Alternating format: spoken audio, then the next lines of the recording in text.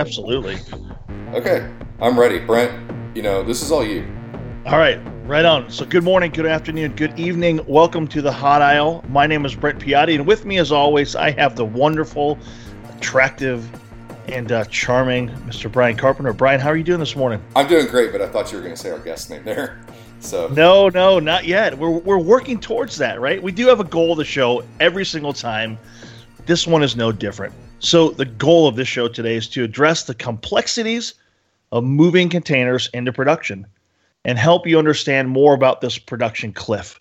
So production cliff I think it was invented by our guest, and hopefully we'll find out if that's actually the case. With us this morning, we have Michael Ducy, a.k.a. the Goat Whisperer from Chef. Michael, good morning. Good morning. How are you doing? I'm doing pretty well. Just to correct something you said. So I'm not actually the one that invented that. My coworker actually drew that on a whiteboard, and I took a picture of the production cliff and tweeted it, and now it's just been credited to me. So I got to make sure that Julian Dunn gets his due there. Maybe we should have had Julian on. First mistake, we didn't call the inventor. But I appreciate you giving him cred. And as soon as Brent said that, I said, "Wow, that's a reach. We'll find out." And that's awesome. But either way, the two of you, by you taking and putting it out there and letting everybody do it, you have no idea how many slides that's shown up on in presentations. And it is awesome. It's an awesome story. So we're going to get into it, and we'll give Julian credit as it's due, and then we'll talk about what it's all about, right? Absolutely. So, Michael, first of all, tell us what you do over at Chef, and then also, look, you're a fellow podcaster as well. This whole Goat Whisperer thing, the Goat Can, all that. I want to learn more about that and where it is. Sure. So what I do at Chef is I've worked at Chef for 4 years, and I've held a variety of different roles, which is actually one of the reasons why I like Chef, is that it's given me the opportunity to kind of move around and experience lots of different aspects of the software business. My current role is a mix of product marketing and platform advocacy. So my job is to help people understand one of our open source projects called Habitat and how Habitat can solve their problems. And then I also do a lot of the building the product marketing materials around Habitat right now as well. Okay. Awesome. So you said various different roles within Chef. It looks like you've been there called about 5 years, developing enterprise architecture. Kind of tell us about your story there. And you have actually a past, right, outside of that, being a cloud architect and doing some other things too. So what kind of got you to Chef? Yeah, so I started off in operations. I worked at Orbitz, was kind of my first big job. I had a job before that as a Linux engineer in a small office. But Orbitz really kind of taught me like how to run systems at scale, right? And how to run high traffic websites and all of those sorts of problems that you start to get into. I did a little bit of dabbling in performance and capacity planning, which I found pretty interesting because you get to apply maths into the work that you do. So I was actually able to use my degrees. And then I got into sales, believe it or not. So for about 8 years, I've worked in pre-sales, which is kind of shocking to some people because probably one of the more technical pre-sales people and can hold my own very well in a technical conversation, even though I do have the sales moniker and am compensated like a salesperson at times. And then at Chef, they gave me the opportunity to move into business development and understand how you build partnerships with other software companies and how you build partnerships with things like global systems integrators and things like that. They've given me a great opportunity to travel the world over the last 4 years that I've been there as well. And so getting really to see how technology, there's levels of maturity depending upon where you go in the world. And I'm from the Midwest, so we're in flyover country, and I've always lived in the Midwest. And so when you go to the West Coast or the East Coast, you can see that where technology adoption patterns are completely different, even within the United States. And then if you take that and apply it throughout the world, it is definitely different. That's awesome. And as somebody who gets to talk to partners and strategic integrators right now, I respect the job that you've done for Chef as a result, right? So lots of people talking about it lots of ways. Well, one of the interesting questions I had is always about education of these people. So, it looks like you focused early on computer science. Also got an MBA later on, so focusing on business, right? And kind of combining those worlds is what you're doing now. What got you into wanting to focus on computer science? Well, so I started in computer science, and really growing up, I did a lot of kind of like learning about construction trades and stuff like that. So my dad was an electrician. My grandpa was a carpenter. And so the trades were something that I was exposed to early on. I had a workbench when I was 5 years old in our kitchen, and I'm building like birdhouses and boxes and stuff like that. And we got our first computer right around that same time as well. And what I found really interesting is that you had this programming language that you could take and apply to the computer and make the computer do things. Just like I could take a saw and some wood and some nails and a hammer, and I could craft that wood into something. I could do that same thing on the digital level as well with a computer. And that's really kind of what got me interested in it. And then at some point in my career, and I think it was when I was working at Orbitz, what I found is that we had business people that would always come into the operations center when the site was down, or a hotel channel wasn't performing correctly. A hotel channel is like, you get hotel rates from multiple different vendors, and then you display them on the site. And so sometimes one of those vendors go down for various reasons. And trying to explain that technical problem and the technical challenges to that business person and kind of be that translation layer was a bit of a challenge at times. So I went and got my MBA mainly because I wanted to understand the challenges that the business people were going through in trying to use technology to solve their problems. And going back to kind of my upbringing, how you craft that technology to solve that business problem. Yeah, and you remind me of something that's actually kind of how Brent and I got started. So, we sat around looking at like trying to teach people about looking at how you kind of go to solve business problems, especially these new types of business problems. And so let's rewind on that podcast. Brent mentioned the whole goat thing, right? And so first of all, is the goat thing helping at all with this new goat yoga thing? Like, is being a goat whisperer helping with the new goat yoga thing at all? Well, I don't do goat yoga enough. I'm a runner, and I don't stretch. And so I'm always constantly having problems with tight muscles and sore backs. And I think if I did more goat yoga, I know my wife would definitely want me to do more goat yoga to help with those problems. I'm going to admit, I don't know what the hell goat yoga is. You don't know what goat yoga is? No. Okay, so I'm embarrassed. I learned it not that long ago. And so, first of all, let's visually describe. I mean, obviously people get down on the ground and they create different shapes and stretch their bodies and do the normal yoga thing, which I barely know yoga at all. Okay. But then the tendency of a baby goat, which being from the South, we have plenty of those.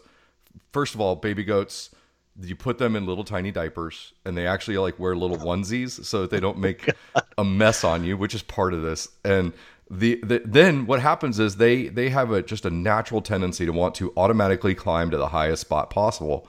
So as you're down in your whatever pose, I'm embarrassed to even say like one of them, like a downward dog or something. But when you get down on your knees and your back is up, they will jump on your back.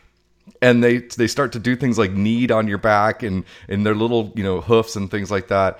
And I've never done yoga, but I assure you, I will do goat yoga, and I will do it in 2017. I invite you and Michael and all of our listeners to come out to Texas. We will rent a room and we will goat yoga it up. And by the way, you talk about a short career.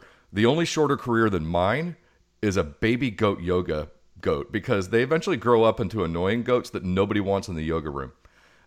So we have digressed. We were talking about the goat whisperer and we got into goat yoga. Let's go back to the goat whisperer. Like the podcast, you set out to help people. It's a fantastic podcast. I think Brent was kind of asking where it stands today. So why don't we talk about you instead of baby goats?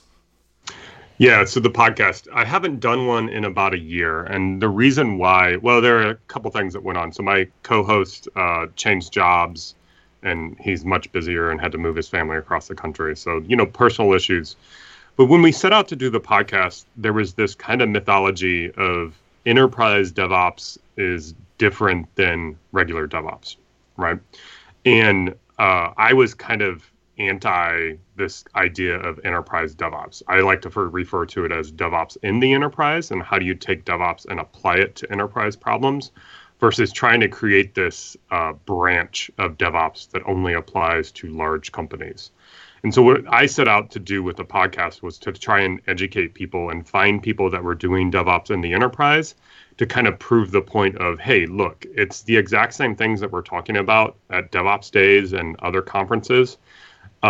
Sure, a little bit of the application is different and how you solve those problems are different. And of course, the political problems are different.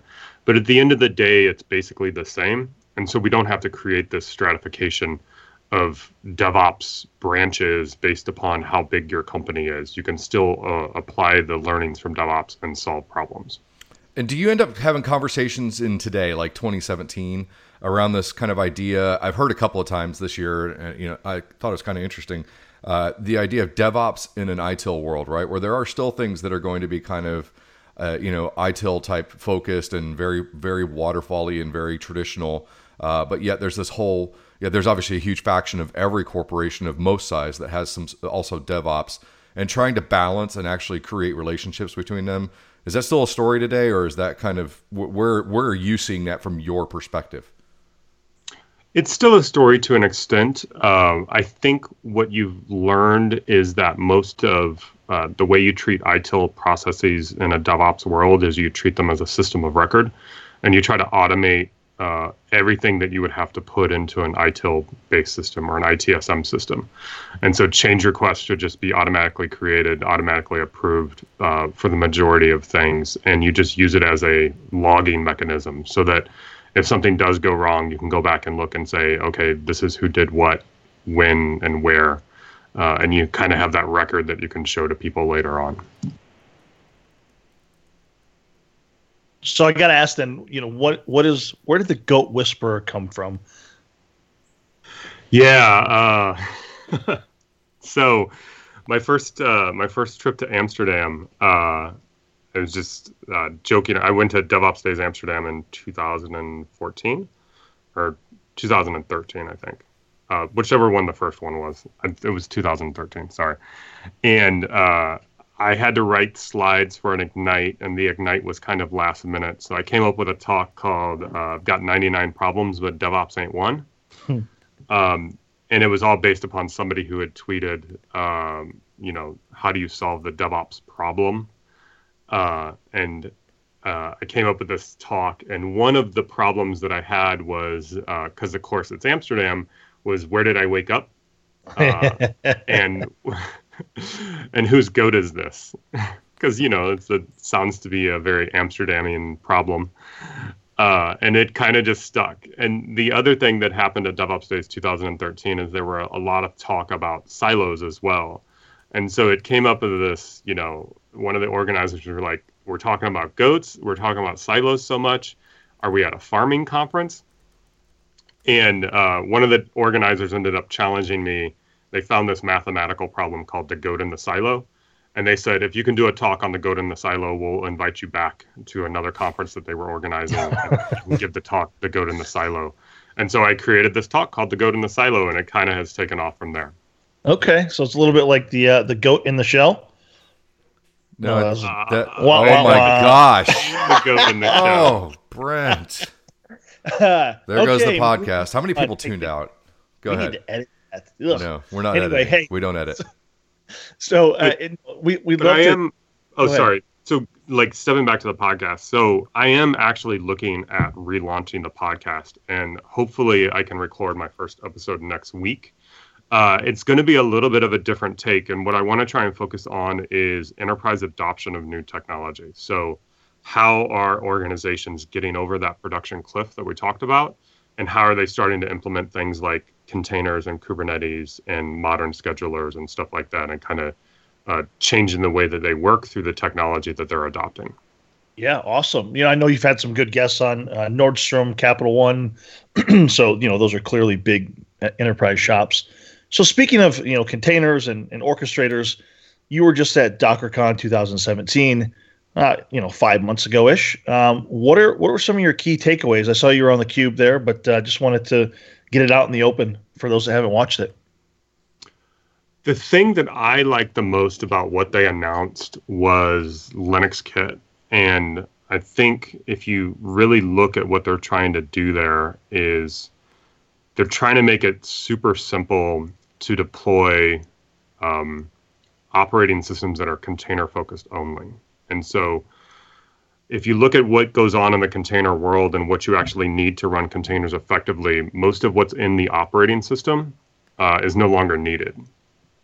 There's some tools you might need for troubleshooting and stuff like that, but the libraries and all of those other sorts of things should actually become the domain of the container. And what the base OS or the host OS that you need to actually run those containers are actually very, very minimal. And so they've come up with this declarative format to actually go and define an operating system via a YAML file and build an ISO image that you can then go and take and deploy to your bare metal systems or to your VMs if you want to use VMs for containers. It's better to use bare metal, but we won't get into that. They are really starting to understand that, like, the old school operating system may not necessarily apply to the way that you run systems at scale now in a containerized world. Interesting. Yeah, there was a quote that you had said in the new stack, specifically around operating systems and containers, that 75% of containers hold a full OS, and the OS is the source of most of our problems. So can you kind of elaborate on that for us? Yeah, that was actually from a talk that a gentleman by the name of Gareth Rushgrove did. Gareth works for Puppet. Yeah. I'm sure you can link to his Twitter profile in the show notes. But he did a study of looking at GitHub. And so if you go to Google Cloud, there's something called BigQuery, and they have all GitHub data in there for all the public repositories. And you can do queries across that. I mean, you can get down to the actual files that are living in a GitHub repository. And so he basically looked for all the repositories that had a Docker file in them, and then looking to see what was actually in that Docker file. And it kind of speaks to the fact that we don't know how to package up containers correctly. We don't know how to package the application inside of that container correctly. And we're applying old paradigms to a new problem. And you see this, the best way to see this is look at a Docker file, and usually the first line in a Docker file is from some operating system image, right? And then once you do that from operating system image, it allows you to basically go in and add in all these old paradigms that we've been using for years. And that's why, because as an administrator, I don't know how to run a container effectively. I'm going to fall back into my default behavior, right? And that's why you end up with massively huge container images that contain almost a full-blown operating system. And I've seen this in customers, large banks and things like that, and they want to try and use containers and take advantage of container technology, but in the end, they're just repeating what they did with VMs. Yeah, it's making things more complex, right? Just because you containerize a legacy application does not mean that it is suddenly easier. No, and in some ways it's actually more challenging because you do have challenges that in running a traditional application a lot of times inside of a container. Aprinda is one company that's very big on kind of moving traditional applications into a container. And they do have some interesting studies on their site about how much rework has to be done for some applications. And this is also something that Docker's very interested in with their move to modernized traditional applications. They call it MTA for short, about how do you just take a traditional application and package it up in a container. And while that sounds interesting, I would question if you're actually solving any problems and if you're not just creating more headaches for yourself. Sure, you get that faster launch time of the application and of the container than you would in a VM world. But at the end of the day, is this a PG-13 podcast or not? It's no, not we when can go Brent's crazy on here. Yeah, Brent runs every week. Go ahead.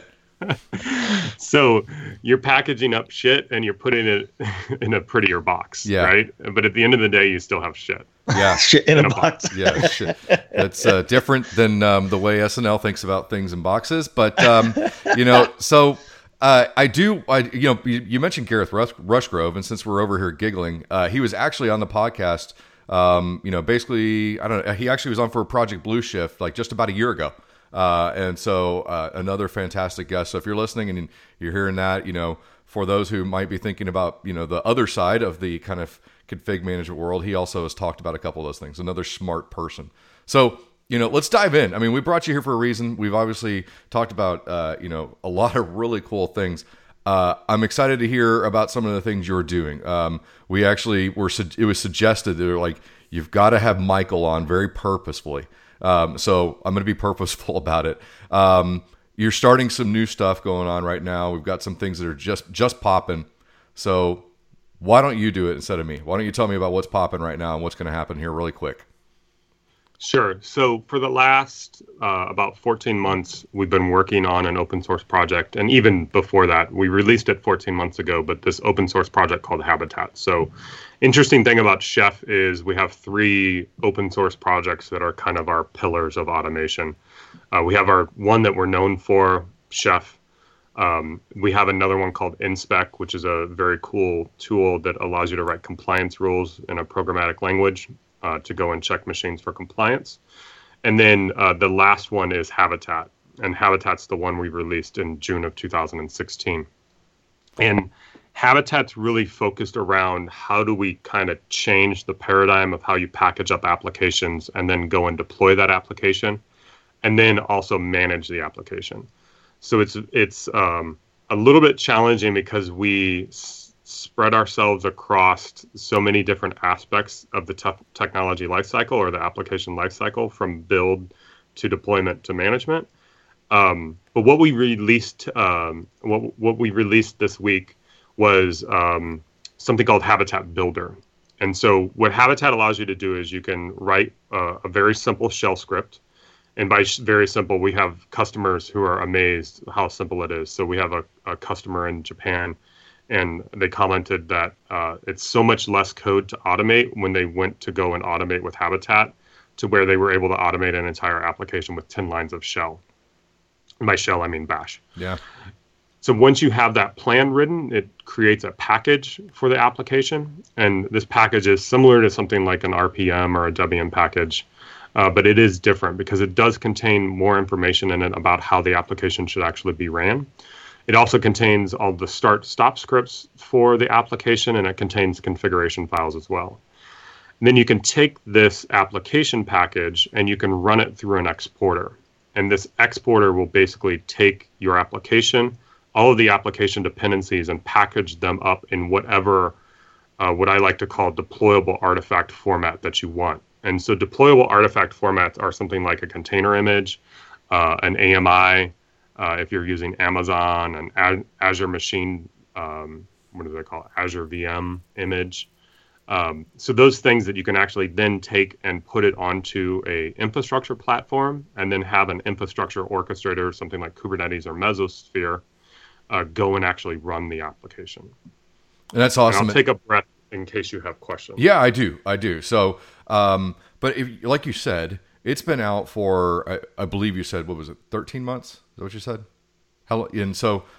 About that. Yeah, but yet we have kind of a big announcement about it right now. And so what's being announced versus what we already know? And, how does that correlate to what you're trying to do as a business? Like, what are you trying to change, and what are you trying to impact as a result? Yeah. So what we're announcing is a SaaS-based build service. So basically all you need to do is connect your GitHub repository. That GitHub repository should already have a Habitat plan in it. And it's really easy to create a new Habitat plan by just running one command. And if you have source code in that GitHub repository, like Node or Ruby, or even Java, you can basically specify a scaffolding. So basically within like 4 lines of shell, you can automate packaging up that and running that application.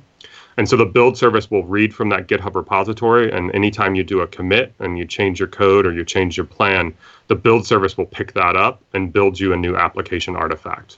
And then that application artifact can then also be automatically exported to something like Docker Hub. Now, further down the line, we're going to have other export formats that we support inside of Builder itself, where you can export maybe to Azure Container Registry or Google Container Registry or Amazon Container Registry, or maybe you don't want to export it as a container, but maybe you want to put a tarball up on S3 or something like that.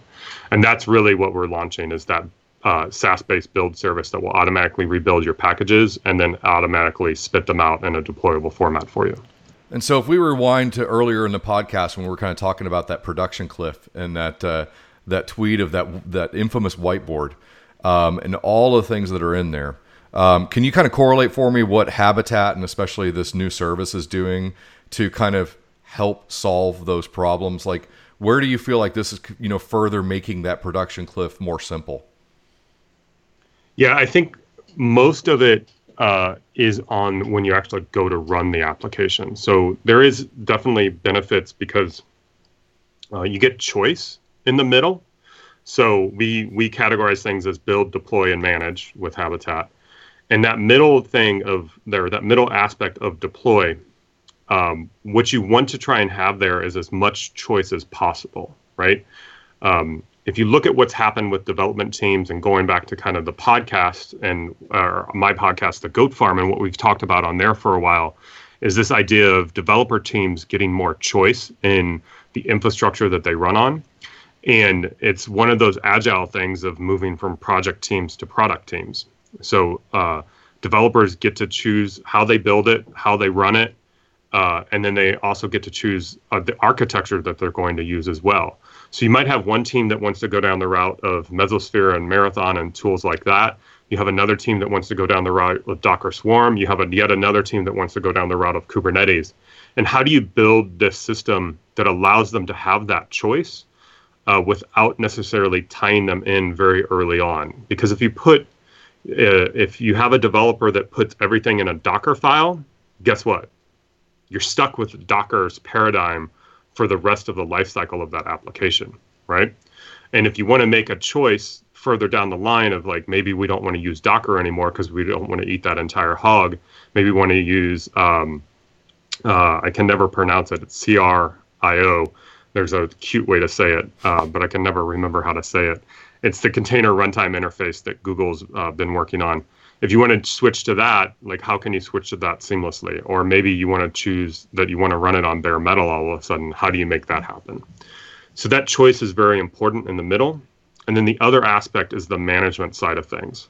So there's a lot of things that are included in that Habitat deployable artifact that makes it much easier to run the application. So there's a Habitat supervisor in there that provides things like service discovery.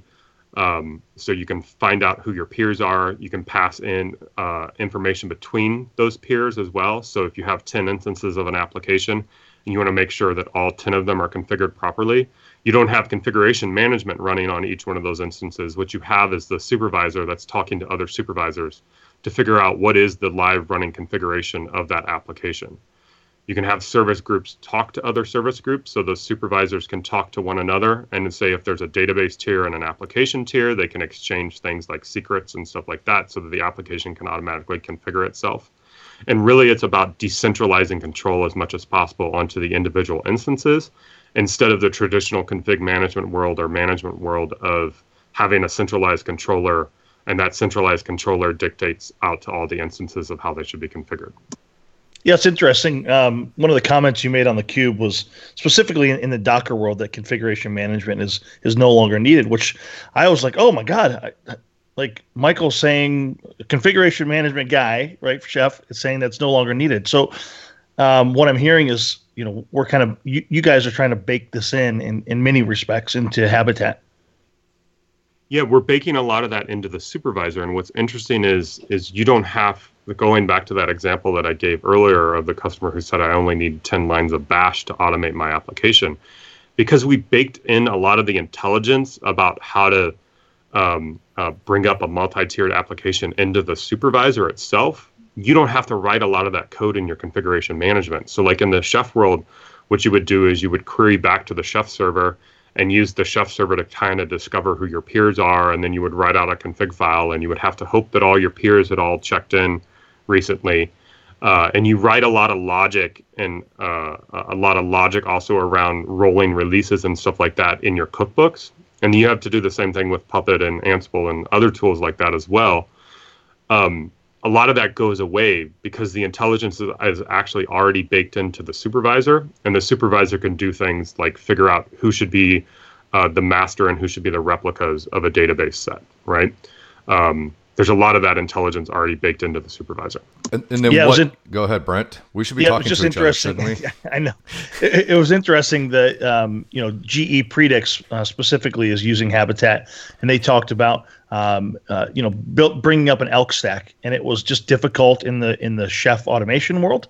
And now with Habitat and the plan.sh or whatever it is, they're able to bring it up. The supervisor's aware of what's actually up and in the order that it needs to come up and all the service discovery with that.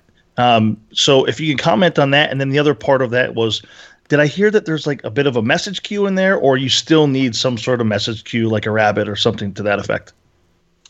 Yeah, so the GE example, so if you have applications that need to come up and you need to go and have something like I mentioned before, a master and then replicas, what you can do is you bring up the supervisors specifying what we call a topology.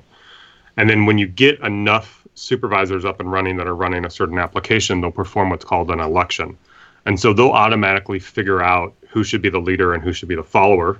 And then what's interesting is in the configuration files that you write, all you have to do is add one line that says, if leader, do this, or if me leader, do this, if me follower. And that's actually, it sounds funny when you actually say it out loud, but that's the actual code that you write in the config file, the templated config file. That config file will automatically get generated by the supervisor, and then the instances can come up. Now, you don't need a message queue because what's actually happening is there's a gossip ring. And so the application instances come up, you connect them to a peer that already exists, and then they can pass messages between themselves to figure out what is the live running configuration, who should be the leader, who should be the follower, and so forth. And now all that's handled through the gossip ring. And that's the same as then if you have one gossip ring, you can connect other gossip rings to each other and then pass information between the gossip rings as well. I like it. Totally decentralized. We've got gossip girls. We've got cavemen in command lines. All sorts of awesome things here. This is really cool stuff. One of the things you're showing though here, which by the way, if you guys want to teach everybody about the kind of the command structure for that, you should get the people who did the How Our Babby Formed video with the cavemen from Yahoo back in the day, and have them kind of explain your command structure there. So you've shown kind of peer discovery, config changes, rolling deployment, all these things. I mean, it sounds like a vast majority of that kind of production cliff is being handled by the supervisor. You mentioned scaffolding. So where does the scaffolding play? Is it simply just a frame? I mean, it sounds like what it is, right? Is it just a really good framework to help this work across multiple environments? Or does it also take on a couple of those roles that are traditionally we've kind of been individually configuring? No, scaffolding's taken care of at the front. Right? Okay. And scaffolding is all about how you build software. So what Habitat does is it basically allows you, in that plan.sh, the whole point of the plan.sh is the plan to build the software. And so if you look at how you build software, every piece of software has, and every single language has a way that you build it. So in the GNU world of how you build a C, C++ application. So if you went and downloaded Redis, for instance, or OpenSSL or glibc, there's a standard paradigm that's there, and it's basically /configure, make install. And if you've been a system administrator on Linux long enough, you probably had to download a tarball, untar it, check the checksum, untar it, and run through this /configure, make install. For Java, it would be possibly Maven, right? And you would walk through the Maven steps of actually building the software. And so what the plan and builder does for you is basically encapsulates those steps and make those steps extremely repeatable. And so what the scaffolding does is, because there's a common way to build a Node.js application, there's a common way to build a Ruby application, there's a common way to build a Java application, the scaffolding basically encapsulates what the build lifecycle is for that particular language. And you don't have to worry about rewriting all of that build lifecycle in your plan.sh. You simply just say that I want to use this scaffolding, and it provides that template for the build lifecycle for you automatically. That's cool stuff. So the other thing you did mention a little earlier, you mentioned our favorite word, Kubernetes. And again, you have some stuff already out there circling around Kubernetes, but we have some additional conversations that we can talk about now, some possibly new things. So kind of tell us where you've been and where you're headed especially around Kubernetes and, using that in environments and what else you're focused on for that. Yeah. So maybe about a year ago, I had the chance to go to the Kubernetes conference that was in Seattle back in November of 2016, and kind of saw what was going on in that community, and was just shocked. It was about 1,000 people at the time. Then ended up going to Berlin at that conference, and it was just as big, if not bigger. And then the next one is going to be huge, which is in December of 2017, which, by the way, I'll be giving a talk on container build systems, if you wanted to check that out. But what we found is that Kubernetes was really kind of opening people's eyes about how you run modern applications. And we thought that we had a good integration with Kubernetes. And we started poking around with it. I started poking around with it and trying to figure out what that integration looks like. We worked with a couple design partners to try and figure out what that integration would look like. I did a talk at ChefConf about using Habitat with Kubernetes. And then what we ended up doing was we ended up working with an engineering partner. And that engineering partner has built what's called an operator, or custom operator. So basically what you do is, Kubernetes is pretty cool because you can extend the API very easily. And so what we've done is basically extended the Kubernetes API to have what's called a service group. So a service group is our name for those gossip rings that I talked about earlier. And so basically you can put YAML into Kubernetes that says, I want a service group, a new resource called a service group. And then you point to the image, and then you can put in some Habitat-specific configuration information. And you can push that up into Kubernetes, and then it will stand up the Habitat-based application. It'll understand that it's been built with Habitat and that it has the Habitat supervisor in it. And then it allows Kubernetes to interact directly with the Habitat supervisor and vice versa, so that the application can come up in the right topology. You can pass in configuration from Kubernetes. You can pass in secrets from Kubernetes as well. And it gives you a really native look and feel to how you would want to interact with Kubernetes, but still you can take advantage of the Habitat supervisor.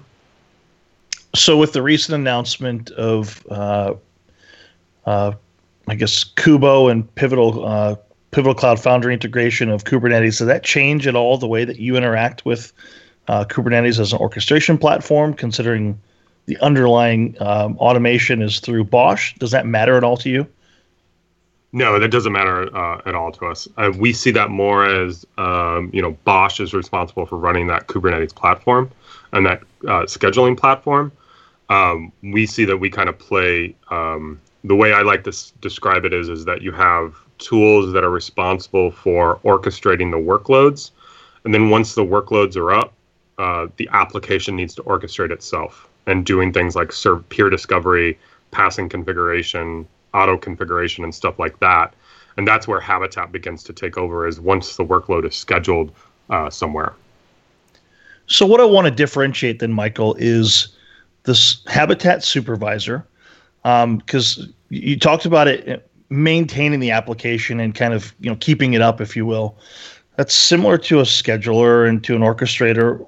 How do you differentiate? Do you need a Kubernetes or a DCOS, or can you just run applications without containers and without those schedulers, so to speak? Yeah, that's a good question. So we had kind of talked about earlier about, are containers the right choice for you and the right choice for your application? So the interesting thing that you can do with Habitat is you don't necessarily have to wed yourself to containers. If you want to run on a VM, you can run on a VM, you can run on bare metal, and you can have the Habitat application run. The supervisor runs the exact same way. All you need is Windows support is still kind of in beta, but all you need is a Linux x86 64-based operating system with a kernel of 2.6 or higher, and you can run a Habitat-based application. It doesn't matter if it's Ubuntu, it doesn't matter if it's CentOS, it doesn't matter if it's Red Hat, it doesn't matter if it's SUSE, it's all going to run and behave the same. And then the nice thing is you still get all of the benefits of the supervisor. So you get that service discovery, You get those gossip rings where you can pass configuration information. You get the ability to have a REST-based API that you can query the health of the application. And all of those things still work the same way, whether if you're running on Kubernetes, whether if you're running directly on bare metal, whether if you're running on an instance in Amazon. And that's why we think this is really powerful, because you get choice of platform, but you get consistency in how the application's built, and you get consistency in how you manage the application. Yeah, very cool. Yeah, and I mean, I have questions about the ecosystem here, right? So you've chosen to do something from a SaaS perspective. Was there like a driving, was there something that was kind of fundamentally driving, why you would do the build service for Habitat as a SaaS versus kind of everybody having their own? Is this a sharing thing? Is this because of kind of multi-cloud scenarios where everybody's everywhere and so they kind of need a centralized location for it, or what's driving that? Yeah, the SaaS is more because we want to make it easy to get in people's hands. Okay. We want people to use it, and we want to try and give them a seamless experience as much as possible. And when you have to go install on-premise software, that's usually a barrier to entry. So we're trying to eliminate the barrier of entry to start having people automate their applications with Habitat. Further down the line, we'll probably look at having an on-premise offering. But all of this is kind of in the planning stages. Right now, what we want to try and do is to try and get Habitat in people's hands. We want people to start automating their applications with it. And then we'll kind of figure out how we build a product off of that going forward. It actually architecturally feels like it was very purposeful, because people are going to have these environments. Like you said, you don't want to be locked into one thing. So you're going to probably have a splash of Azure, and you're going to have a splash of Amazon, and you're probably going to have some on-prem, and you're probably even going to have like 2 or 3 Kubernetes environments across different clouds or whatever you may have. And you just want to be able to pick 1 or 2 or 3 and deploy them. And if you pick a specific prem to have your Habitat in, then it becomes very difficult to hit the others. But you're obviously the centralized location for all of that. And then on top of that, I think it fundamentally helps with sharing as well. If I've built something, and I, if I've created something unique and I want to share it with the rest of the community, I assume you're probably going to build some sort of community aspect into it as well, if you haven't already said that or done that. Yeah, I mean, we haven't built it into Builder itself, but we do have a pretty vibrant community. We have a Slack channel. So if you go to slack.habitat.sh, a Slack team. If you go to slack.habitat.sh, you can go and sign up for it. All of our development is done in the open. So this is actually pretty interesting. If you actually go into the general channel, and then there's also sub-channels depending upon what you're interested in. So there's a Python channel, there's a Kubernetes channel, there's a Ruby channel, and so forth. But if you go into that general channel, all of the lead engineers and all of the engineers that work on Habitat for Chef and externally as well, all of that work is being done in the open. So you get to actually see how the sausage is made. That's fantastic. So is there also a completely different separate Slack or channel for your other pillars? Like you mentioned Habitat very specifically, but is there development in the open for your other pillars as well? The Chef and some of the other things there. For the open source parts of Chef, yes, we do have a commercial product, and that development is done behind the scenes, and that's for our Chef Automate offering.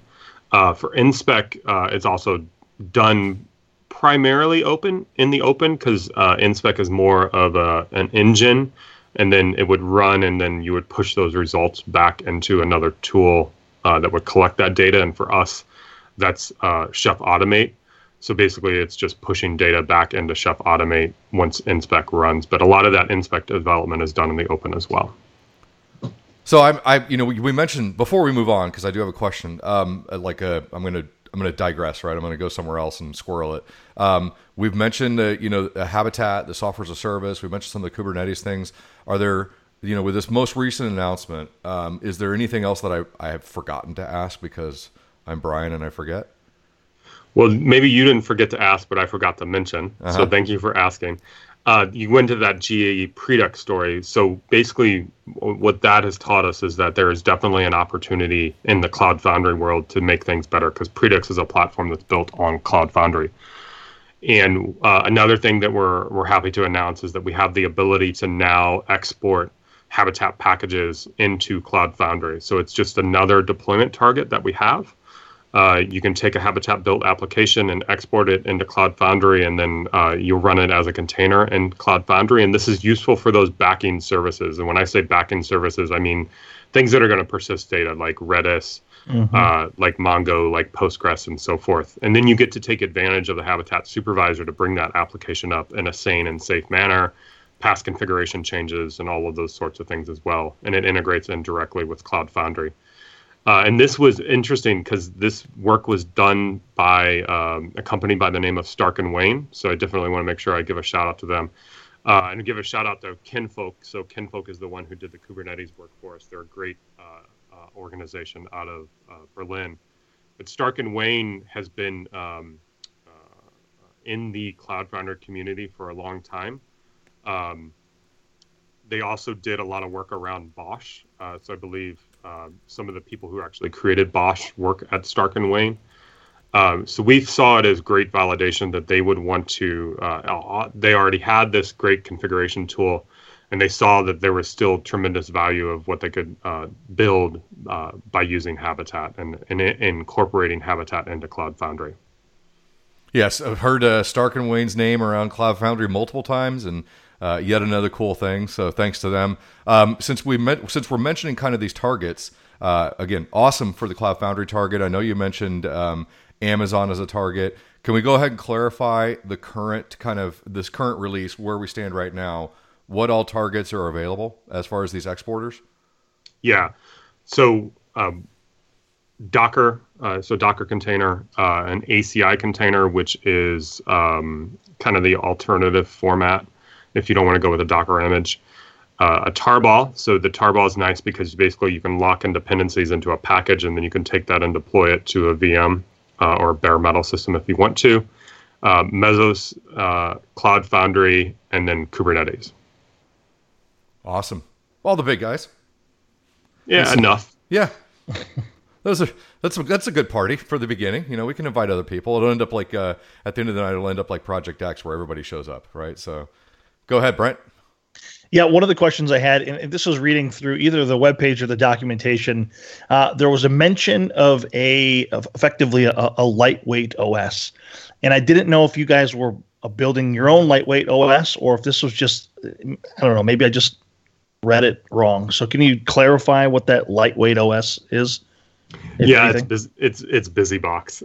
Okay. So if you look at like what you need inside of a container, so you need the application and the libraries. The kernel aspects are handled by the underlying host OS that's running the container runtime. And so what you do when you do an export in Habitat is what Habitat does. And so if I ran hab package export Docker and the name of my package, it will actually go and calculate the dependency tree for my application. So it'll basically know exactly what the application needs to run. It'll package that up or take that as its first layer. And then it'll take the Habitat supervisor and all of the dependencies the Habitat supervisor has. And then it puts BusyBox in there because sometimes you need to do a Docker exec and get into a container for troubleshooting and stuff like that. And that's really just the small lightweight OS. Probably small lightweight user land would be more appropriate because you're not getting features of like the kernel and stuff like that. Okay, thank you. So I think we've fully kind of exhausted the Habitat and that kind of space. Oh, I could keep talking about that for another half an hour, but we can move on. We've got unlimited time. Let's go. Let's do this. We do. I do have a question on specifically how Chef and the team that builds things internally, how the teams are structured to enforce the culture of DevOps, right? What are you guys doing? I mean, we see a lot around, who was it, Spotify and some of the other companies that like announce what they're doing, how their teams look. But do you guys share that? And if not, what does it look like? I honestly, I don't know if I can actually answer that because I'm pretty far removed from engineering, so I don't actually see a lot of that engineering process that goes on besides what's done in the Habitat channel. I'm on the road a lot and I work remote, so I actually don't get to see a lot of what goes on behind the scenes.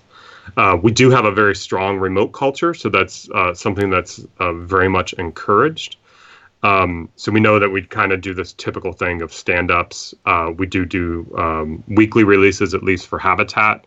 So we're all about trying to get code out as quickly as possible. Yeah, I think those are the main aspects that I can really talk to. So I guess how frequently then, with regards to CI, or the continuous delivery and then the continuous deployment, how frequently you guys actually releasing code into production, and then also making changes internally before you move to production?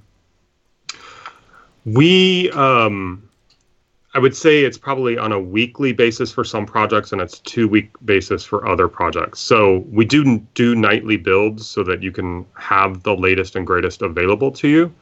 But as far as actually cutting a real release that we're feel confident that you could actually use it to run your production systems, we do that either on a 1-week basis depending on what project, or a 2-week basis.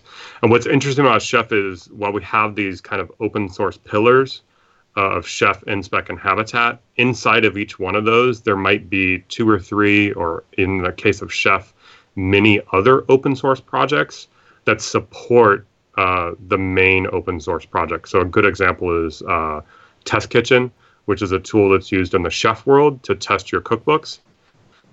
And that's an open source project that's completely developed by the community. And so that has a little bit of a different release cadence than the commercial product inside of Chef Automate, or even the Chef client itself. So it's kind of interesting in that, having all of these different projects with different release cadences. Yeah, you just reminded me of how excited I got when I was talking to Chris Weber, and he was mentioning all these things like Test Kitchen, and I got hungry because everything was around food. So speaking of not food, one of the things I did want to talk to you about, again, back to getting 30 more minutes of Habitat in, with your exporters and targets and things like that. Another recent announcement was this kind of open container initiative. So I'm not sure if you've even been able to keep up with it, because it's only a couple of weeks old at the most. But essentially it's an announcement of that kind of group that was formed a couple of years ago, actually standardizing and making a formal announcement around a kind of open container standard, where across all the vendors we're using a kind of shared standard, which we're having a little bit of infighting there for a little bit. And so have you been able to see that? And do you have any opinions on how that might impact your ability to support additional platforms? Obviously, if we get something open and standard, hopefully it makes it a lot easier, right? Yeah, we support that through the ACI package export. So we use the older name. We just haven't renamed things. Okay. It's called Application Container Interface. Okay. When it came out very early on, and kind of when Rocket was announced and all of those things. What I find interesting about the OCI and the format is you get kind of that standardization across all of the tools, but then if you go back to the nice thing about standards is there's so many ways to do it. And so you see container D, and then you see CRIO. God, I wish I remembered how to say that. I think you're doing great. We'll just call we'll call him Creo. What do you think?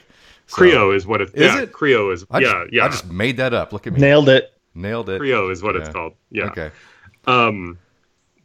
But it's interesting because the infighting that was going on in that world has just kind of went to, we're just going to solve it with code, right? They're just going to write their own implementations of the OCI standard.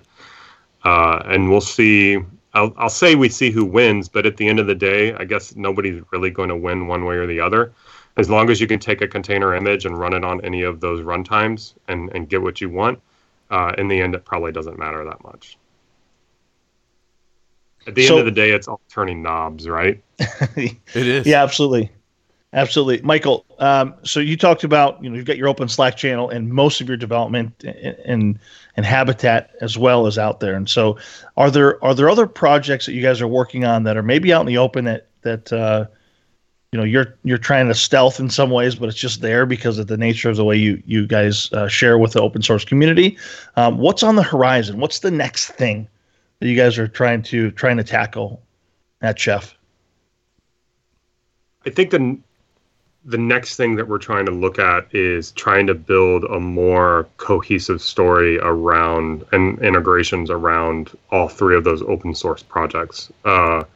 So there's some great things that you could do with Inspec and Habitat together, and we have some initial early releases of that. So you could actually have Inspec running alongside of your application inside of, if you wanted to, inside of one container, or if you're using a VM, then you could have your application run by Habitat, and then you have an instance of Inspec running as well. And what Inspec can do is automatically download compliance profiles and constantly be running and checking that application to make sure that it's configured the way that you expect. Constantly checking to make sure that you're not using something like an old OpenSSL library or an old SSL cipher, and those sorts of things. So like if a vulnerability comes out, Inspec can let you know right away that you have this vulnerability on this set of systems, and you might need to go back to the build phase and rebuild things. And I think that kind of cohesive cooperation between the open source projects is something definitely that we're looking at next. Cool. Sounds like some of our friends in the credit industry could have used some Inspec in their lives. I don't know how they were exploited just yet, but everybody could use a little bit more of that. So you know what we've done? We've kind of flapped our lips for a little bit, right short of an hour, and that's usually when we stop. So this is my favorite part. We get to ask that open-ended question that makes it look like we've been heavily researchful. We talked about Habitat. We talked about the Kubernetes stuff. We got to talk about a couple of the other announcements. Obviously, I'm a big fan of what you've done there with the Cloud Foundry, and thanks to Stark and Wang and all those things. Are there any other announcements or any other things that Brent and I forgot to ferret out and kind of bring to the surface so everybody can learn about it? Yeah, the other thing. So what's next is around that Cloud Foundry integration is we're looking at adding in Open Service Broker API in front of that, so that you'll be able to directly integrate in via OSB, which I think that'll provide a lot of value to the Cloud Foundry community. A lot of fun announcements. It's really cool stuff. I feel like I need to go learn Habitat this weekend. That's what always happens. We talk to somebody, I'm like, I need to go play with that more. But of course, like you, I get to go run around and not be deep down in it all the time. But there's always time to play. So, well, hey, Brian, you can do the interactive demo, and you have to install nothing. I did it last night. That's why they made it easy. That's why they made it SaaS, was so that people wouldn't have to work hard to get it. So, and that's what we don't do, is work hard to get what we want. Awesome. So on Twitter, I have you as @MFDII. That's correct. Should I ask you what that means, or is that going to make? It's my initials. Oh, so the second. I'm the second. Yes. Yes. As I said earlier, yes. I like called Michael because my dad was always called Mike. Yeah. That part I wasn't recording, but now it's on record. And hello to Mike, in case you're listening too. And so obviously we got you Twitter, GitHub, all those kind of things. I love that you live out in the open. And people who don't already subscribe to your podcast, it looks like more cool stuff is coming. Our other favorite question, and it's funny, a listener this week was like, could you please write down all the books and put them in kind of like one record? We like to ask people what they're reading. And as I see you and people can't see this, but the background from Michael is this amazing law library of books. Like he looks like he's in the Library of Congress, but it's actually his house. What are you reading to keep yourself educated and fresh? So I'm actually reading something that's not technology focused at all. I'm reading a book called Those Feet, The Sensual History of English Soccer. And so as another hobby of mine is paying attention to soccer or football, if you will. And there's a lot of good books around kind of understanding how that sport has grown over the years and its history and roots, which were, of course, in England.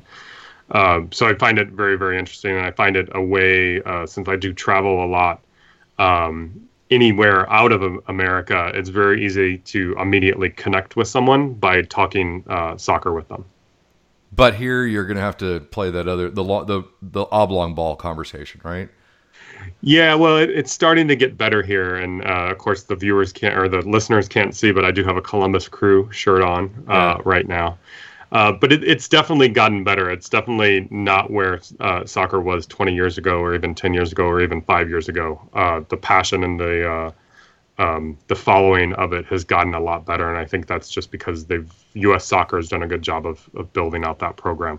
Yeah, they also can't see it, and it's also not true, but I'm wearing my Frisco soccer team shirt because they're right down the street.